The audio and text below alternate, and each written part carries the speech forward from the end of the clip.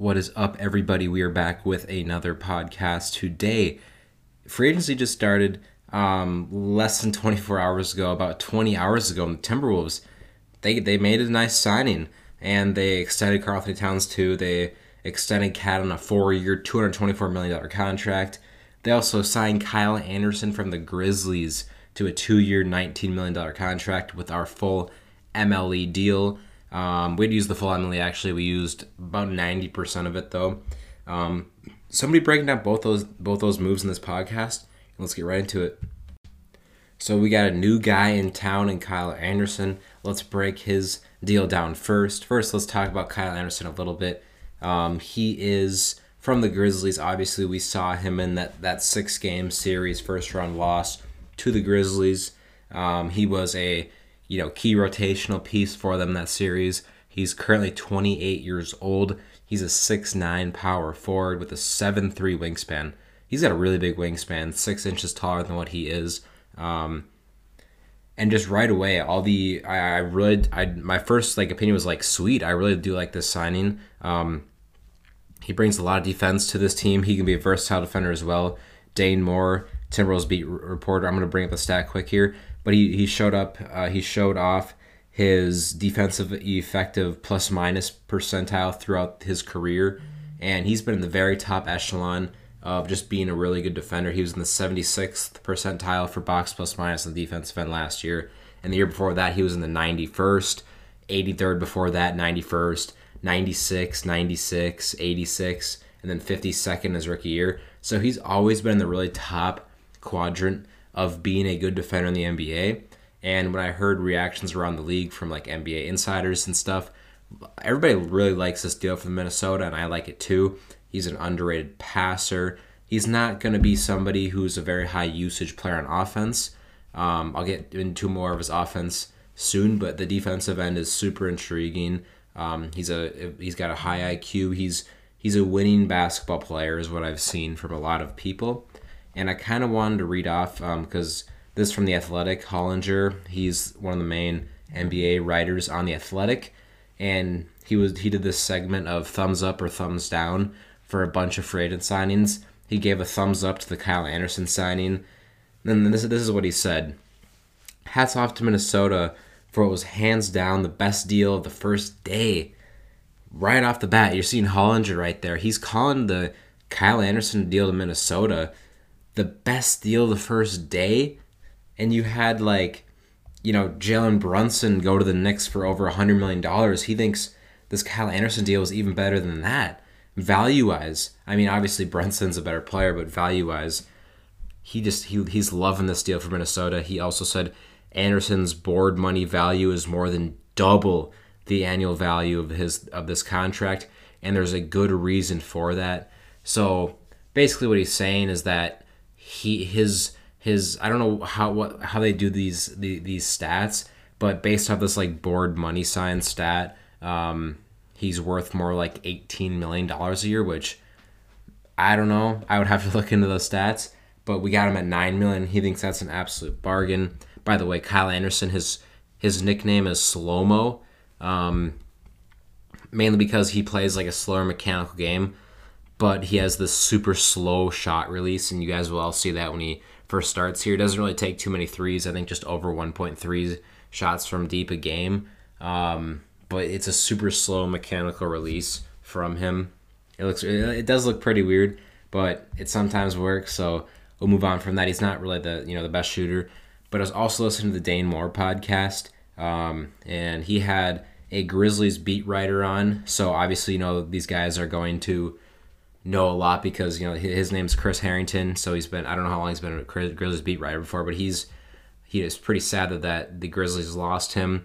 He was talking a lot about Kyle's ability to legitimately be a point guard, and he said he thinks if you ask Kyle Anderson what position he plays on the offensive end, he would probably say backup point guard, because he is a super talented passer according to Harrington. Much more talented than what Vanderbilt was, even though Vanderbilt wasn't a horrible passer, I guess you could say. He's not going to be a very high usage offensive piece. Doesn't shoot the ball too much. He shot 1.3 threes per game and shot at a 33% clip.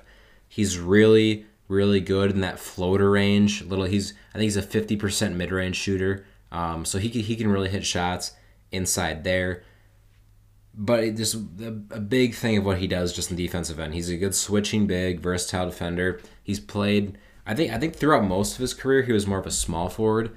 I could take a peek at his year by year positions quick, but I do believe, yeah. So he's been in the NBA for 8 seasons, and only 2 of those years he's been a power forward, and those are the last 2 seasons with the Grizzlies. By the way, if people want to know his stats, I'll give off his stats really quick here. So last year for the Grizzlies, he appeared in 69 games, played 21 minutes per game, 7.6 points per game, 5.3 rebounds per game, 2.7 assists per game, 1.1 steals per game, shot 33% from 3, 44% from the field. And this was a year for him where he didn't have as high of a usage or a big of a role as he usually had in the past.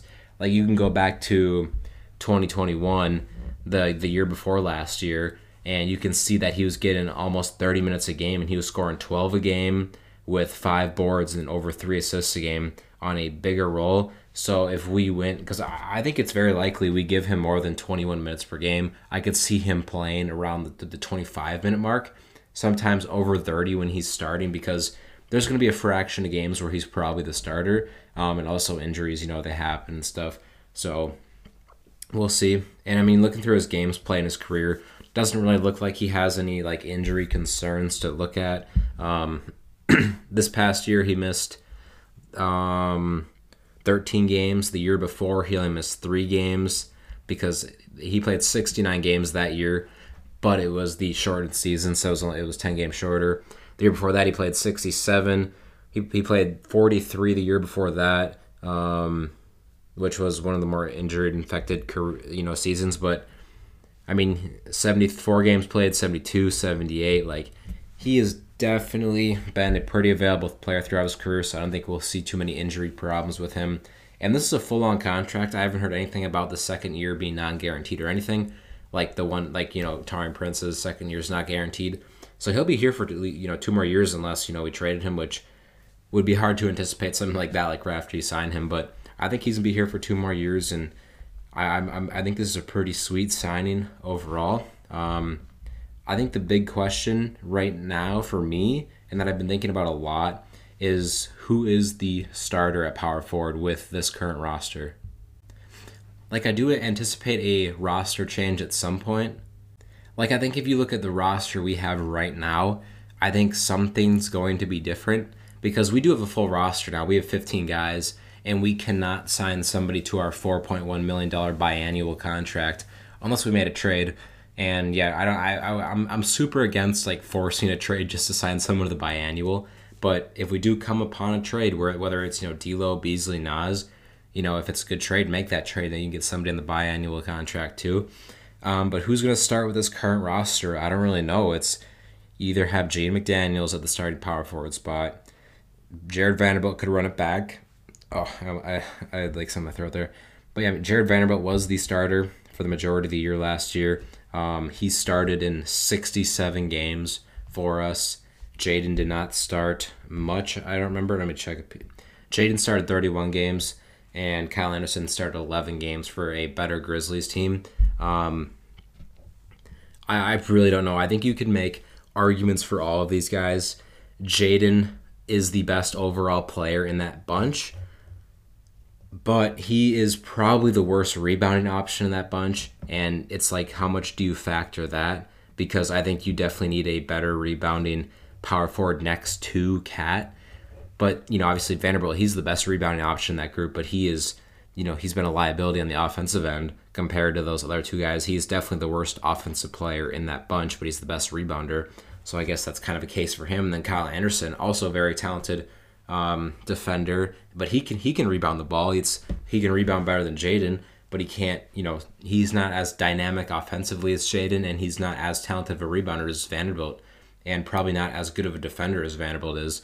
By the way, Vanderbilt, I think he was number 11 on NBA.com's like top 100 defenders in the league list, which is pretty awesome. So really close to that All-NBA defensive level.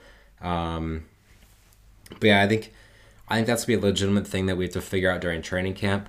Personally, I think Jaden McDaniels is more of a small forward, just because he's a lighter player and he's not really, a known rebounder. So I think it would make more sense to put him at a small forward spot just with his body type. But it's like, I don't think you can put him at small forward in the starting role, at least, because with this current roster, I don't think you bench Beverly. And if you do bench Beverly, that would make it easier because, then it would be D'Lo, Edwards, Jaden, and, Vanderbilt, Anderson, whoever you want that power forward spot, and then Cat. But we'll see what happens. I don't know if Beverly really wants to accept the bench role. And it's like, at the same time, I don't know if I want to put Beverly on the bench. He's one of the better perimeter, defending guards in the league. And I don't really want to limit his role or anything like that. So I think there's a lot of things that could happen to the Timberwolves lineup from now to the start of the season. And training camp is definitely going to be a big factor, in my opinion, in just what happens overall. What do guys show up looking like? Mainly Jaden McDaniels. Does Jaden, add enough weight this offseason? And does he commit enough to being more of a talented rebounder? If he does, then I think he gets the starting role. And, if he can come, if from, the last game of the playoffs till the first game of this next season, if he can have like another 10 pounds on him and a more committed ability to rebound, I think he should be the starter. But that's definitely it. It's a high asking price. I mean, he added 10 pounds already last offseason. I think he can definitely do it again. He's got a lot to work with there. So, yeah, we'll see. It's going to be interesting. But overall, I'm a big fan of this Kyle Anderson signing. And I think he can play small forward with us too. Don't just limit him to power forward, I guess. You can run him at small forward.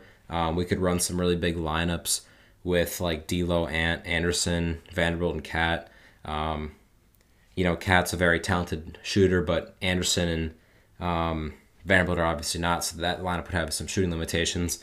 By the way, Anderson, he's not a very talented three-point shooter or free throw shooter, so that's kind of where he lacks.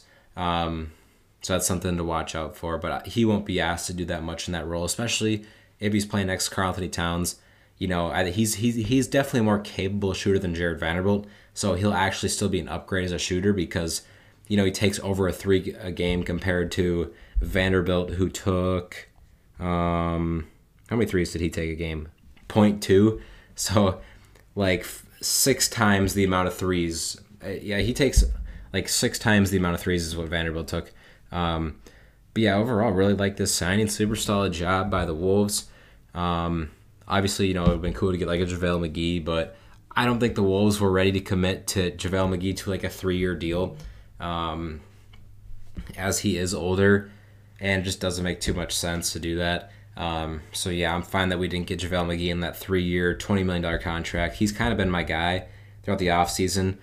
But I mean, that's not even that high of an asking price, $6.5 million. But I don't know if he deserves the 3-year MLE with the team. I would rather give a 2-year to Kyle Anderson, a younger player, and maybe add more positional need with that forward spot, because we do have Walker Kessler now for the future, and we want to develop him, so maybe JaVale McGee would have kind of got in the way there. But yeah, let's hop on to talk about Cat next. So Karl-Anthony Towns, just like a bunch of other players this offseason, landed a $200 million contract. I think he's like one of 7 players who just got that big-time contract.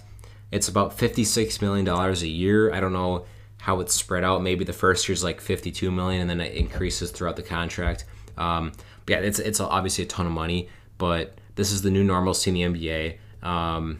Players who make All-NBA are going to be eligible for these massive contracts. And like I've been saying before, the cap percent that he takes of the team total, I think this next upcoming season is 27%, which is over a fourth of the cap. If you fast forward to the second year of this new contract, which will be in like 2026, it will have the same cap impact. And that's why I'm not worried at all about this being a lot of money, because yeah, it's a ton of money. Like, you can argue that he's not worth it, but you could also argue that he is worth it, because who else are we going to get? Because, we can't get anybody else with that. So yeah, we got Cat locked up for 6 years now. It's pretty sweet. Ant's going to pass him up as the number one option soon at some point. We're hoping for the big year 3 from Ant. I think the playoffs, when he was averaging 25 a game against Memphis, were a big teller that he's ready for that number one role very soon. I think him and Cat are going to be like co-number ones this upcoming season. And then in year 4, Ant, I think he'll become the best player on the team. Not diss to Cat at all. That's just how special of a player Ant's going to be. And I think Karl-Anthony Towns is a really, really good second option on a championship team, especially assuming he continues to progress as a player. He's an all-NBA talent. And, yeah, I'm a big fan that we got him to this. A lot of people are wondering, like, why is it taking so long? Because, like, right away, the second free agency started, Devin Booker agreed to his big extension with the Suns. Jokic agreed to his 5-year extension with the Nuggets. I feel like, where's Cats at? Because we got news multiple days before I reported on my Instagram that the Timberwolves, priority right away in free agency starts is to get Cat on that big extension, which it was projected to be lower than what it came out to be. The expected deal is 4 years, $211. I don't know if, Cat's team negotiated for a little bit more, but part of that was also because the salary cap is actually higher than the NBA expected to be for this next upcoming season. I think they were expecting like $122 million, but it went up to $123.5 million. So that was a little part of it. And then, that obviously pushes, stuff for the future. I'm starting to think the NBA cannot keep doing this with the salary cap. They can't continue to bring it up because they have the massive, they will in 2025 when that $75 billion TV deal is passed. It's going to go up to like $170 million, which is like $50 million more than it is right now. When that happens, obviously, like I'm saying before, this cat contract's not going to look as big as it is right now. Like $56 million. 56 million is the new 33 million, is what I should say. That's kind of what I feel like makes the most sense. Not right now, but in a few years, $56 million is going to feel like 35 range million. So, yeah, that's why I'm not tripping about all these big contracts, because this is just the new NBA. Yeah, I feel like most Timberwolves fans are feeling pretty positive about this contract overall, which is good. There's some fans that are like, oh, we should have just traded him. And I think that's really wrong. There's just nobody you can get. You say, oh, Kevin Durant's on the market, but Timberwolves are not on Kevin Durant's wish list. We know that, and that just wouldn't happen. But you can say, oh, we can go DeAndre Ayton. Okay, yeah, let's go, because most people's reasons to why they want to trade Kaz, he didn't show up in the playoffs as much as we thought he would. You can apply the same thing to DeAndre Ayton, who is a worse player and who quit on his team in a Game 7. You're not improving at all. If you trade Karl-Anthony Towns, this team is not a playoff team, and its timeline is pushed back, unfortunately. So that's why you have to keep Karl-Anthony Towns, and you have to get him this extension this offseason, because if you wait, the money's going to continue to go up. If you wait one more season, I think next year he could have got 4 years, $240. So you have to wait on these things, because Cat's going to continue to make all NBA teams. I anticipate he makes multiple more all NBA teams throughout his career, and probably around the 4 to 5 more range. We'll see what happens there, but he's going to be a really good basketball player for a long time. He's still only 26 years old. He's under contract for 6 more seasons, taking him through his 32 age season, which is still 32 in the NBA. You're starting to get a little more over the hill, but you're still not extremely old at that point, so he's still probably going to get under contract at that point. But yeah, I think finally the trade rumors, or the made-up trade rumors, I should say, can finally end, because there's always all these people are like, oh, the Timberwolves should trade. Karl-Anthony Towns didn't request a trade because, obviously he's gone through a lot. And if Cat would have requested a trade in 2019, I think we all would have understood, because we just consistently could not build around him. But we finally figured that out, with Gerson Rosas. And he drafted Anthony Edwards, probably the biggest part of all that. And, trading for D'Angelo Russell, too, to keep him happy. But yeah, I'm super happy with the direction this team is going in. We still probably have moves to make. there's been developing rumors that we're interested in guys like DeAndre Ayton and Rudy Gobert. Obviously, you wouldn't be trading Cat in those deals. I was just talking about DeAndre Ayton a few minutes ago. But we've been interested in them. In those deals, you would trade D'Angelo Russell, some other young guys, and picks. Not really for the Aiden part. I think it wouldn't be that much, but for Rudy Gobert, you for sure would do that. Connolly's really talked a lot about they really think Karl Anthony Towns can run that, power forward spot and they can get a true center next to him. And I think that could be a good idea. Would be interested because, my buddy James, he was on the podcast yesterday. He didn't talk about this then, but he thinks, if Cat could play in a Dirk Nowitzki role, that would be best for him. And that kind of makes sense. He might need to slim down a little bit for that and might need to add a little bit of speed, just perimeter quickness, even though he's one of the fastest bigs in the league. I think he's the only guy in the league at his size that can run through transition at his weight. Like he can at 240 pounds. Maybe Giannis could do it too. But just handling the ball. And more so with Cat, the ability to pull up to three compared to Giannis. Giannis doesn't really have a pull-up three in his game. And he can try it sometimes, but it's not nearly as efficient as what Cat has. But yeah, I really like the direction this team's going. I'm going to be talking about a lot this offseason. What are the lineups going to look like? We're going to get more of a clear direction after preseason, obviously. But we'll see what happens. This team go a lot of directions. We'll see if D'Angelo Russell, Malik Beasley, Naz Reid's dealt. We have all of our future first-round picks still available for trades. I think we could definitely be a team that makes a big splash trade for one of those guys. And I heard a report that the Timberwolves made an offer for Kevin Durant. I don't think the Nets really looked at it too much because I think they're definitely honoring Durant's decision to where he wants to go, which, if I was the Nets, I'd just try to take the best offer. But I do understand that the Timberwolves may not have the best offer because the Nets, they don't have their own draft pick until 2028. So they need an all-star back in return so they don't go to a rebuild. I don't know if D'Lo's really going to be that guy for them. Maybe in a 3-team trade he could be. That kind of wraps up this podcast. Free agency has just started. We could be making a lot more moves. But hey, if the Timberwolves, just randomly ended up with this roster to start the season, I think is definitely a better roster. There's only, a few new faces with Walker Kessler, Wendell Moore, and Kyle Anderson, but this is a better team for sure than last year. Much improved, older team, and I'm excited. But thanks for listening. Hopefully we can get in our podcast going within a few days. Might have to record one on vacation. We'll see. But once, whenever we make our next move, I'll be recording our podcast, even if it's tonight. But thank you guys so much for listening. See you guys next time. Peace.